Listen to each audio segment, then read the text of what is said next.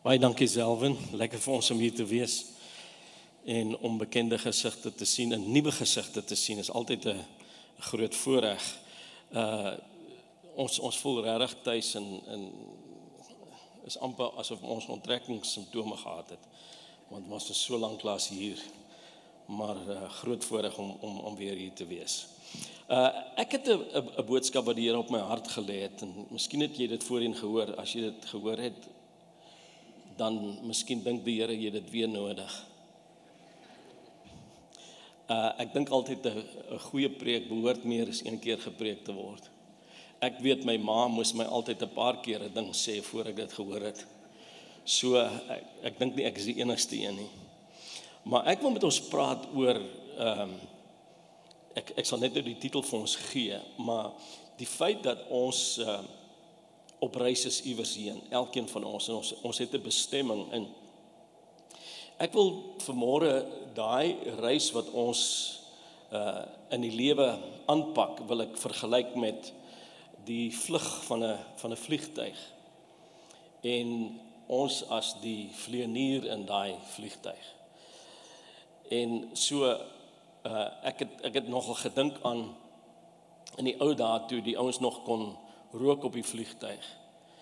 Toe was daar 'n nuwe lugwagdin en toe hulle nou die lughawe nader, toe moet sy nou die aankondiging maak en soos ek sê, die ouens kon nog rook op die vliegtuig en sê, please extinguish your seatbelts. Sy nou weer agter en sy sê, ladies and gentlemen, we're about to land, so please extinguish your seatbelts. Fasten your tray tables and fold back your seats and make sure your cigarettes are in the upright position. So, ek dink partymal raak 'n mens maar senuweeagtig wanneer jy vlieg. En ek wil vanmôre wil ek net sê daar is tye in die lewe wat mens onseker is oor hierdie reis, hierdie vlug wat mens ervaar. En ek wil spesifiek praat oor as 'n mens in 'n krisis is, en ek wil dit vergelyk met as daai vliegtuig in die wolke is, jy 'n krisis ervaar. Miskien jy in 'n tyd wat jy 'n krisis ervaar. Of dit 'n groot krisis is of 'n klein krisis, die beginsels om met die krisis te deel is dieselfde. Of dit nou siekte is of finansiële druk of vrees vir die toekoms of depressie of angs of teleurstelling of wat dit ook al mag wees. Ek wil vir ons wys uit die woord uit hoe om met hierdie dinge te deel. En selfs as jy nie op hierdie stadium 'n krisis in jou lewe ervaar nie, en ek wil nie negatiewe goed oor enigiemand uitspreek nie, maar ek wil vir jou sê, daar gaan 'n krisis in jou lewe kom. En jy moet reg wees vir daai krisis. As jy weet hoe om dit te hanteer volgens die woord van die Here, dan is die geveg al halfpad gewonne. Nou wil ek sê, as die vliegtuig op die runway geparkeer is, het daai vlieënier geen probleme nie. Alles is kalm, hy hoef nie veel te doen nie, maar dis die oomblik wanneer jy opstyg en wanneer jy begin vlieg. Nou, enige vlieënier sal vir jou vertel dat opstyg en land is gewoonlik 2 krisisoomblik. En die ding is dit, as jy net bly waar jy is op die oomblik, is dit baie maklik, jy het nie veel probleme nie, en jy kan die situasie hanteer. Maar God wil hê, en dis dat jy op pad iewers heen moet gaan, waar hy jou wil hê. En dis wanneer mens die ligskommeling in daai goeders ervaar.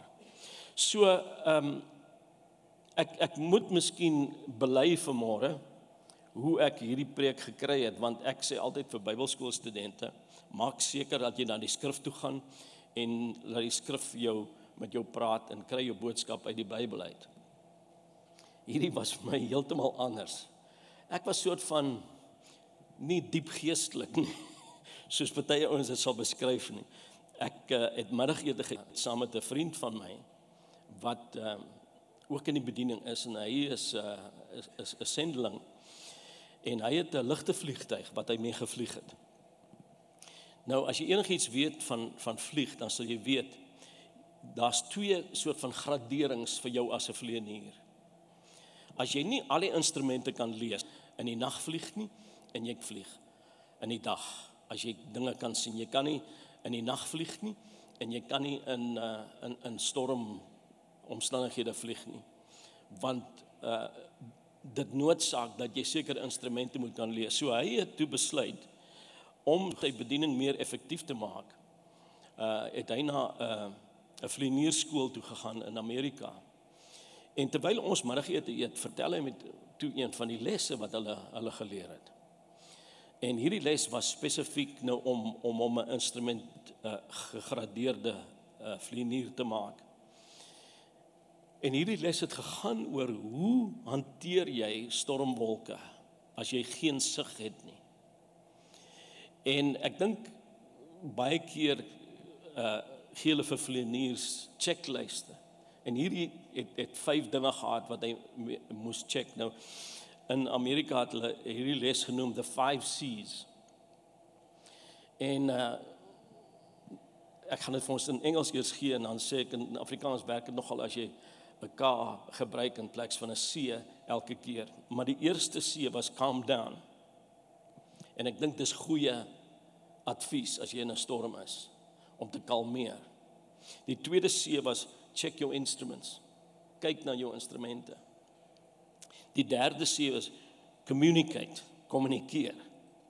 Die vierde C, comply with the instructions. Kom ooreen met die instruksies wat jy ontvang. En dan die laaste C, ek dink is ook goeie advies, klim.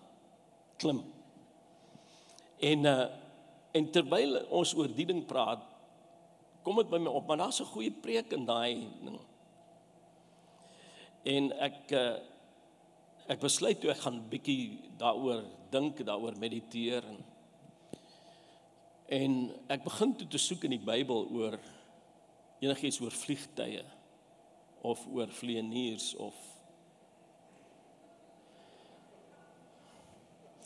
en ek het gesukkel. Tensy jy 'n baie groot verbeelding het en jy in die boek van Esegiel allerhande vleiende voorwerpe sien, sukkel jy nogal om iets te kry in die Bybel. Toe herinner dit my aan, dit was omtrent hierdie tyd, miskien 'n bietjie nader aan Desember, in 'n spesifieke kerk, in die kinderkerk, het die les die dag gegaan oor die geboorte van Jesus. Sy jong dae toe hulle Egipte moes vlug. En toe die les verby is, toe is daar nou nog tyd oor, want die hoofdiens was toe nog aan die gang. En die onderwyseres sê toe vir die kinders, okay, ek wil hê julle moet vir my vandag iets teken wat julle gehoor het uit hierdie les uit. En die kinders begin toe te teken. Party het die herders geteken, ander het die engel geteken wat die aankondiging gemaak het, die krib en die wyse manne ensovoorts. En sy loop so deur die klas en hier is die een seentjie en hy teken 'n vliegtuig. En sy dogter wel, sy sal hom 'n kans gee, miskien sal hy by die les uitkom. En toe sy weer verby hom loop, is hy nog steeds besig. En sy sê toe vir hom, excuse me, but I thought that I told you to draw something connected to the lesson that we were teaching. And I said, that's exactly what I'm doing. She said, well, you need to explain this to me. I said, well, this is the flight to Egypt.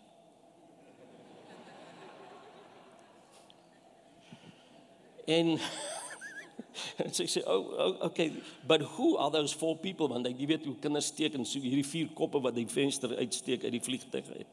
And I say, there's Joseph, there's Mary, and there's Jesus. Sy sê, but who's the person sitting right in front there? He says, can you not recognize him? That's Pontius the Pilate.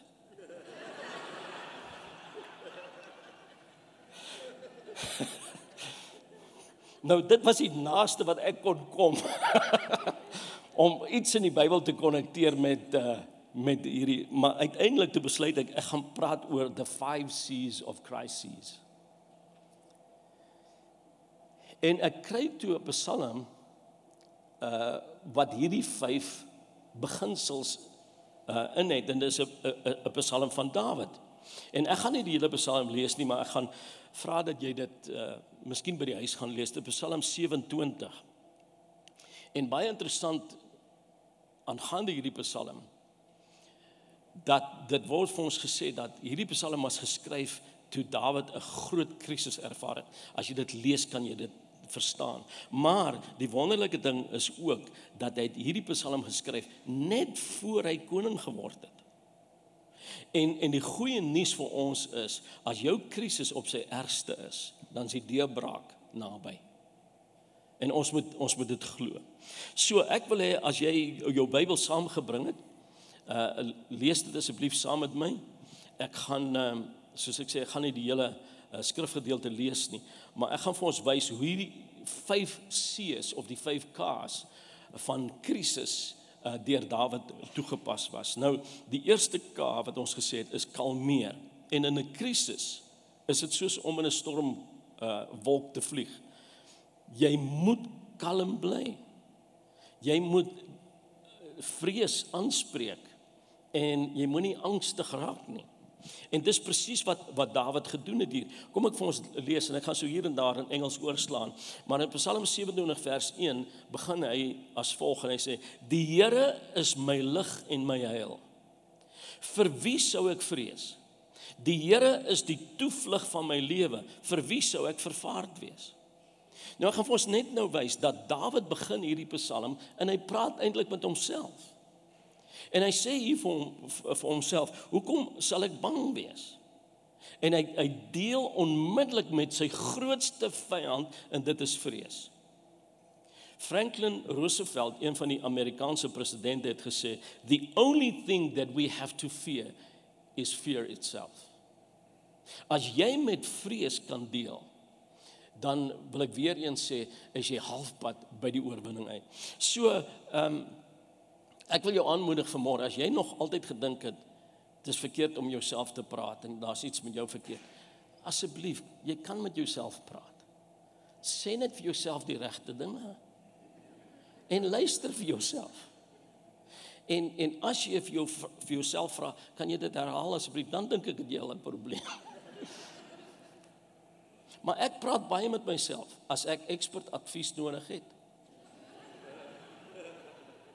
Praat ek met myself. So, hierso het Dawid met homself gepraat. Ek het 'n storie gehoor van 'n man wat saam met sy vrou gaan inkopies doen het. En soos getroue mans dit doen, Werner. En hulle klein seentjie was in die trolley gewees. En die inkopies het langer gevat. Die kruideniersware wat sy ingepak het as wat hulle gedink het. En dit het die klein seentjie het later geïrriteerd begin raak en hy begin kerm en het later begin huil en hy begin skree. En die pa het heeltyd gesê, bly net kalm, Jannie. Moenie skree nie, Jannie. Moenie angstig raak nie, Jannie. En hy het aangehou om dit te sê, en daar's 'n vrou wat hom dopgehou het, en so na ruk toe stap sy na hom toe, en sy sê, meneer, ek wil net vir jou komplimenteer hierso, ek het gesien hoe geduldig jy is met klein Jannie. En hy kyk vir haar en hy sê vir haar, ek is Jannie.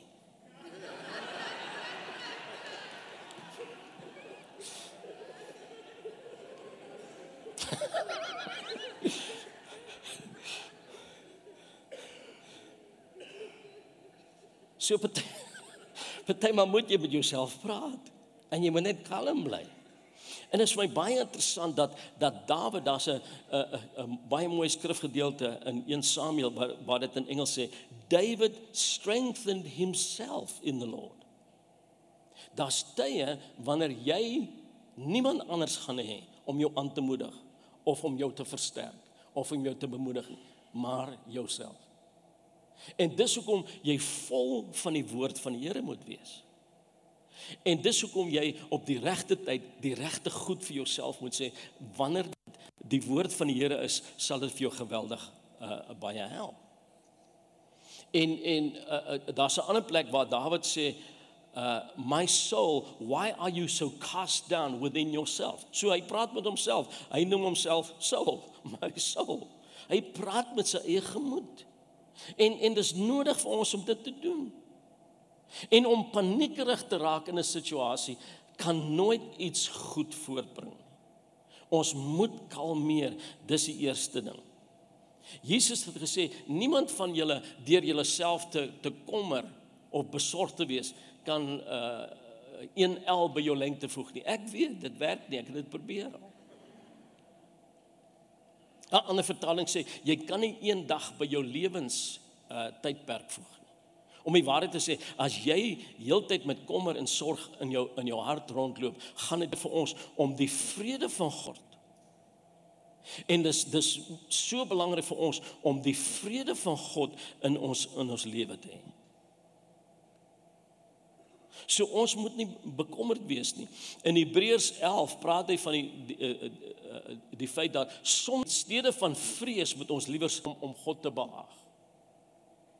En in steede van vrees moet ons liewer geloof hê. Ons moet die vrees vervang met geloof, want vrees kan niks produseer nie. Maar geloof sê hy, ons moet glo dat God 'n beloner is. Daar's 'n beloning as jy in God glo en hom vertrou. En ek dink partymal gooi ons die verkeerde goed weg. Want in dieselfde boek van Hebreërs sê hy, ons moet nie ons vertroue weggooi nie. Maar dan is daar 'n ander skrifgedeelte in 1 Petrus 5 waar hy sê, en laat ek in Engels aanhaal, hy sê, casting all your cares upon the Lord. Dit beteken gooi. Hy sê nie eens gee jou sorge vir die Here. Werp al jou sorge. En ek weet, dis ook 'n mooi Afrikaanse woord, eufemisties gestel. Ons moet dit gooi. Dis wat die Bybel letterlik sê. Moenie met daai sorge sit nie. So kalmeer, dis die eerste en die belangrikste ding wat jy moet doen as jy in 'n krisis is. Onthou dat Jesus Christus is die vredevors, laat hy in jou lewe heers. Nou hier is die tweede belangrike beginsel. Kyk na jou instrumente. Dis die tweede K wat ons in gedagte moet hou. Ons weet as 'n vlieënier in daai wolk is en hy kan niks sien nie, dan is dit geweldig belangrik, omdat hy geen visuele kontak het met die aarde, hy het geen verwysingsraamwerk nie, is dit baie belangrik vir hom om na sy instrumente te kyk en na instrumente totaal te vertrou. En dit word so beklemtoon, my vriend het my vertel, dat dit was die hele klem van die kursus wat hy gedoen het, dat vertrou jou instrumente, moenie jou gevoelens vertrou nie. Want hier's wat gebeur partymal. Omdat vlieëniers geen visuele kontak het om hulle nie, probeer hulle uit die wolk uitkom en hulle probeer manoeuvre op een of ander manier, en omdat hulle links en regs en op en af gaan met die vliegtuig, is dit moontlik dat hulle begin vertigo kry. Ek weet nie wat die Afrikaanse woord is vir dit nie. Want jou binneoorse balans word geaffekteer. En omdat jy vertigo het, dan weet jy nie eers of jy styg of daal nie. En daarom sê hulle vir jou, moenie jou gevoelens vertrou nie, jou sintuie vertrou. Jy moet op jou instrumente staat maak. Want jou sintuie kan jou bedrieg. Ek onthou toe ek klein was, of kleiner was, toe ek jonger was. Ek onthou 'n situasie van in die skemer op my bed lê, en donker begin word, en daar het 'n kamerjas agter die deur gehang.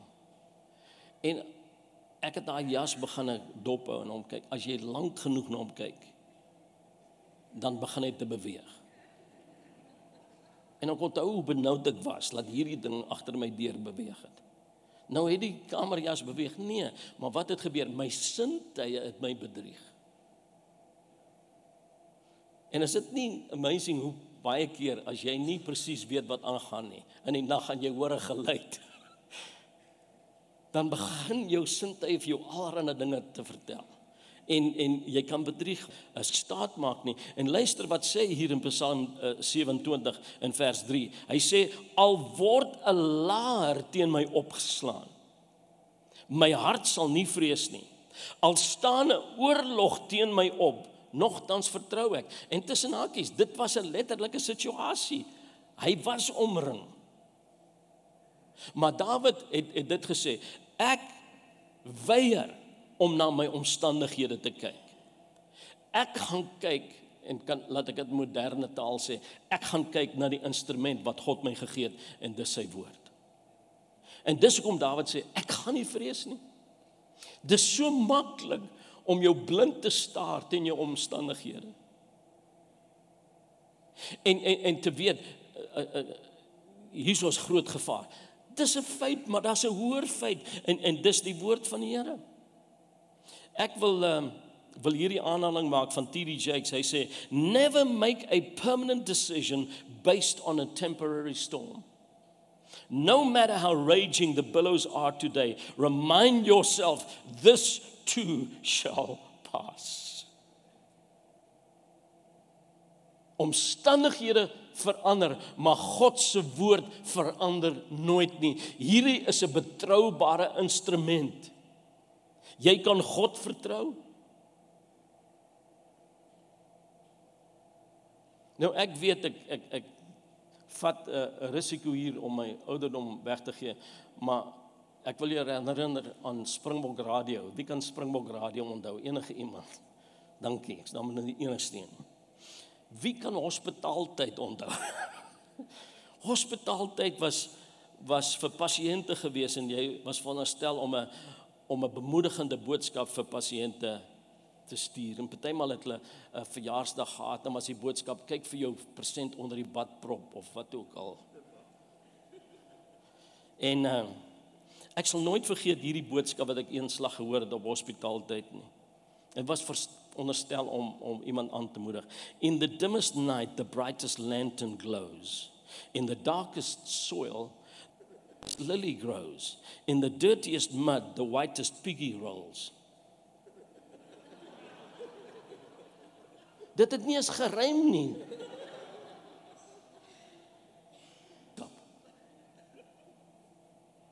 So, hiersoos wat gebeur, partymal gee mense, en op sosiale media kry jy dit so baie, hulle gee vir jou hierdie leë, bemoedigende boodskappe, wat regtig niks beteken. Wat maak God se woord anders as enigiets anders? God. Dis die verskil. En as hy iets sê, kan jy daarop vertrou. Dis nie net 'n flowery speech wat iemand vir jou gee nie. Ons moet weet dat ons moet na hierdie instrument kyk. Ons moet by God se woord uitkom, en ons moet uitvind wat sy woord sê. So kyk na jou instrument as jy in daai krisis is. Die derde K in hierdie krisis omstandighede is kommunikeer. En ek gaan dit in die Engels lees vir ons hier, in Psalm 27 in vers 7, sê Dawid die volgende, Hear, O Lord, when I cry with my voice. Have mercy also upon me, and answer me.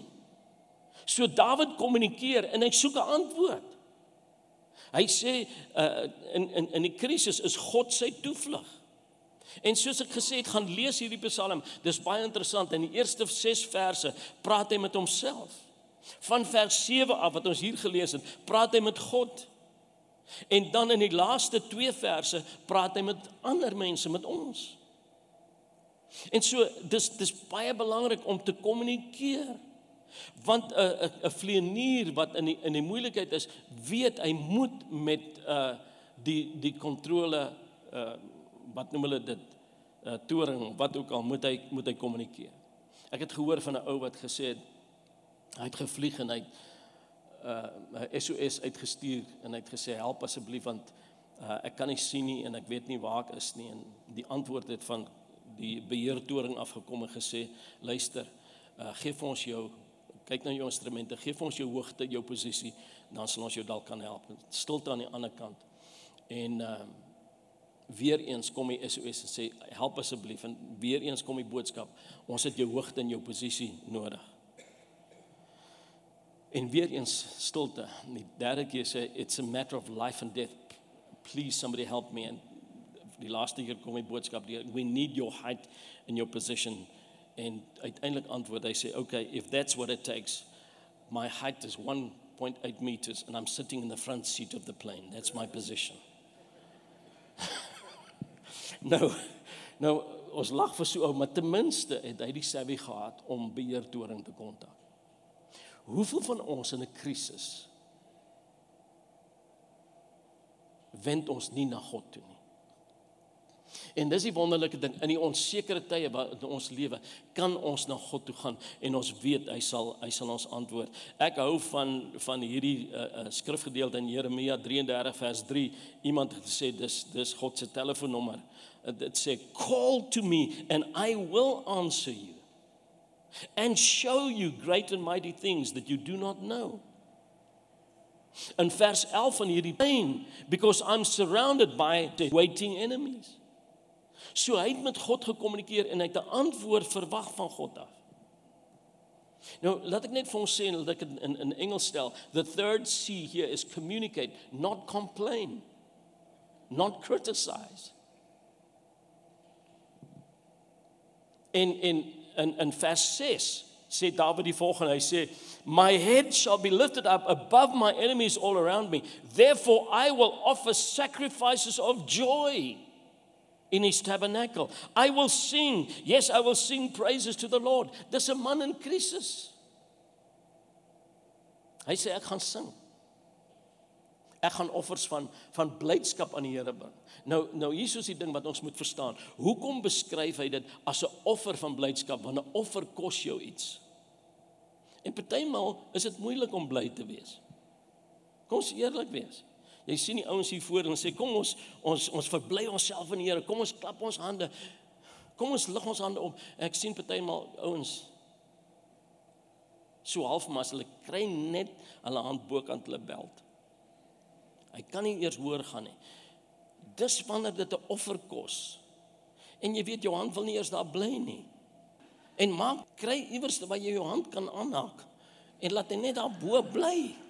En maak daai offer van blydskap. En partymal voel dit so onnatuurlik en jy voel, ek is 'n fake.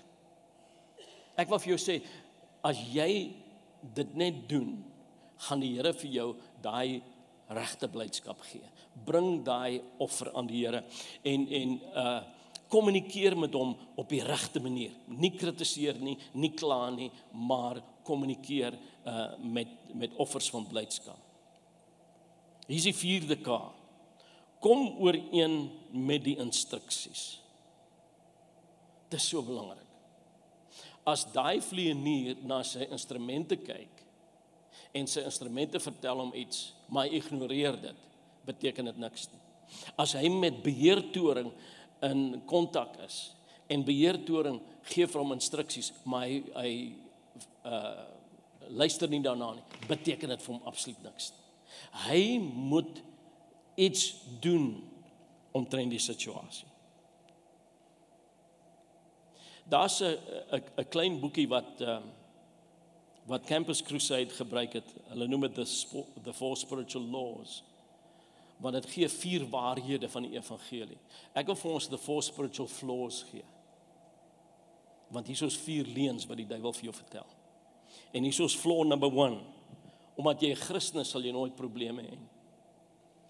Dis 'n leuen. Die tweede leuen is, as jy 'n probleem het, is jy ongeestelik.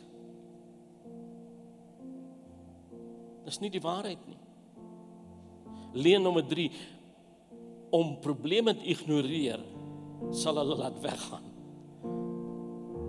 En die een wat ek op wil fokus, nommer 4 is, om blootgestel te word aan goeie Bybelse lering en prediking, gaan jou probleme oplos. Nee, dit gaan nie. Tensy jy iets doen. Jy moet die woord gaan toepas. En dit verbaas my partymal hoe ons gaan dokter toe en hy gee vir ons 'n voorskrif en ons sal daai voorskrif so streng navolg, maar ons volg nie die voorskrifte van die woord nie. En jy weet, as dit winter is en jy het hoesmedisyne, dan sê die dokter, hy skryf voor, skud die bottel voor dit gebruik. Ons sal baie getrou daai bottel skud, en as ons dalk vergeet het om die bottel te skud en ons die medisyne gedrink, sal ons seker maak dat dit geskud word op een of ander manier. Daar was 'n ou wat dokter toe gegaan het en die dokter het vir hom medisyne voorgeskryf en hy sê, kom sien my oor 'n week. En oor 'n week kom hy en hy sê, dokter, ek is erger. Hy sê, Het jy die medisyne gedrink? Hy sê nee dokter, want op die label sê dit, hou styf toe.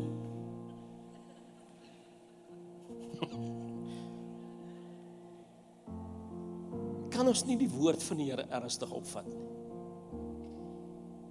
En dis presies wat Dawid gedoen het. In vers 7 het ons gelees hoe hy vir die Here vra. Luister na vers 8 en gou van hierdie vertaling in Engels. When you said, seek my face, my heart said to you, your face, Lord, I will seek. God gee vir Dawid in Engels net 3 woorde, seek my face. En Dawid sê, if that is what it takes, your face I will seek. God gaan vir jou miskien 'n baie eenvoudige instruksie gee. En jy gaan miskien sê, Here, maar hoe gaan dit my help? Ek wil vir jou sê, volg net die instruksies en God gaan vir jou help. Laat ek kom by die laaste belangrike beginsel. Klim. Dit is die beste advies wat 'n vlienier kan kry as hy in die wolk is, want hy weet nie wat voor hom is nie. Klim. En vir jou ook. Moenie opgee nie, moenie gaan lê nie. Klim. As die finansies druk, moenie ophou gee nie. Want that's your lifeline to God. Keep on giving. Dit is so belangrik om dit te besef. Dwight L. Moody het gesê, when it's the hardest to pray, you should pray the hardest. As dinge begin sleg gaan, moenie van die kerk af wegbly nie. Dis wanneer jy nodig het om hier te wees. Hou aan klim. En dis wat Dawid vir homself sê. En hier soos wat hy sê in die laaste vers van hierdie Psalm in vers 14, hy sê, wait on the Lord, be of good courage, and he shall strengthen your heart. Wait, I say, on the Lord. Hy het geweet, dis waar my oplossing lê. Dit mag dalk nie onmiddellik kom nie, maar ek moet net wag en nie passief wag nie. Ek moet in geloof wag, want die deurbraak gaan kom. Hy sê, wait on the Lord, and he shall strengthen your heart. Hy praat hier met ons eintlik. En in Jesaja sê dit die volgende, those who wait on the Lord shall renew their strength. As jy op die regte manier op die Here wag, dan kry jy krag. And if waiting on the Lord makes you strong, then waiting longer should make you stronger.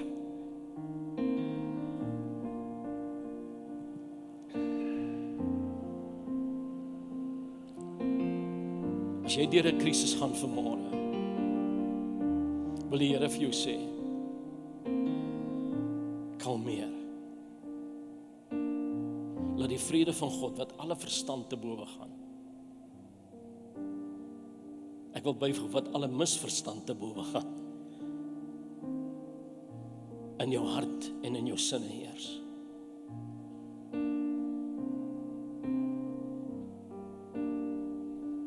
Kyk weg van jou omstandighede vanmôre.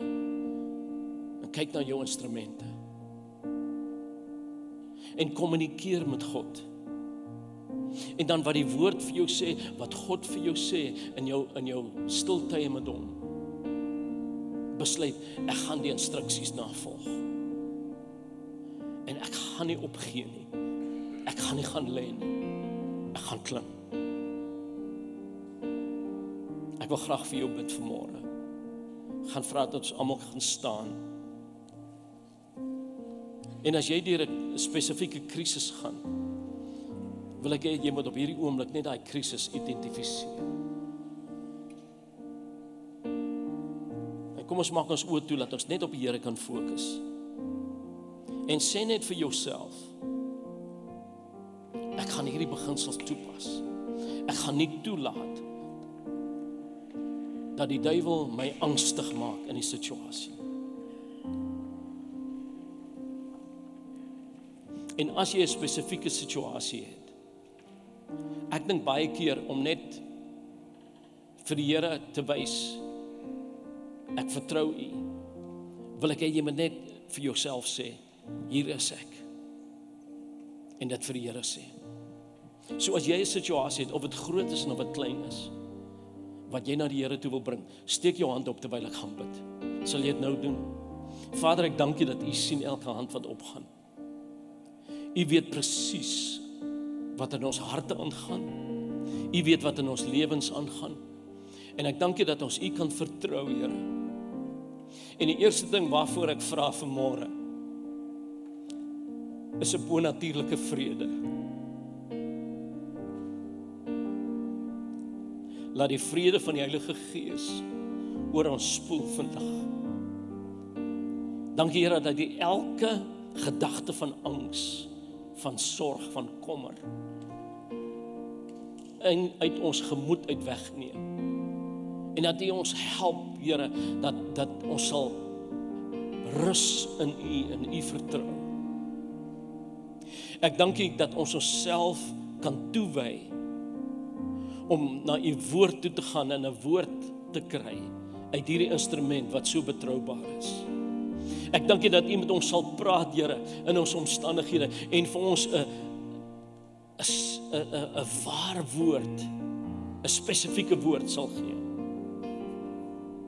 En dat ons daardie woord sal vat en op dit sal reageer. Dat ons daders van die woord sal word. En Here, ek dank U vir 'n totale deurbraak. Dat ons soos 'n arend die storm tegemoet sal gaan. En dat ons sal ry en sal sweef bokant die wolke, bokant ons omstandighede, en sal weet, God is 'n God van deurbraak in my lewe. Ons sal nie gaan lê nie, ons sal nie opgee nie. Ons gaan aan. En ek dank U, Here, dat ons deurbraak sal ervaar in Jesus se naam. Kan die hande laat sak, kom ons hou ons oë toe. Ek wil 'n laaste uitnodiging gee. As jy hier is en jy ken die Jesus Christus as jou Here en Saligmaker nie. Ek gaan ons lei in 'n baie eenvoudige gebed. En ek wil hê ons moet dit almal hardop bid, of jy dit voorheen gedoen het of nie. Frase vir frase. Sê agter my aan, sê Hemelse Vader.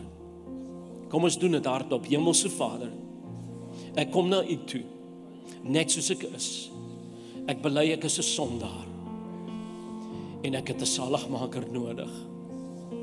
Jesus, ek nooi U, kom in my lewe in. Vergewe my sonde. Was my skoon en maak my nuut. Ek glo met my hart en bely met my mond dat U in my plek gesterf het, sodat ek kan lewe. Dat U my straf geneem het, sodat ek vry kan wees. Ek aanvaar U as my Saligmaker, as my Here. Ek is nou U kind en ek gaan U volg vir die res van my lewe. In Jesus se naam. Selwyn gaan vir ons verduidelik, as dit die eerste keer is wat jy die gebed gebid het, of dit die eerste keer is wat dit vir jou sin gemaak het, dan is daar 'n paar belangrike dinge net om te doen. Jy het vir die eerste keer daai gebed gebid en amen. Dalk staan jy en jy het vir die eerste keer daai gebed gebid en wat dit beteken vir jou lewe is dat jy vir ewig gaan lewe en dat jy hemel toe gaan en dat die hemel en die engele is besig om te celebrate oor jou lewe, want jy het Jesus Christus aanvaar as jou Saligmaker. Ek wonder of ons nie vir daai mense wat dit dalk vir die eerste keer vandag gebid het, 'n lekker handeklap en 'n lekker cheer kan gee. Amen.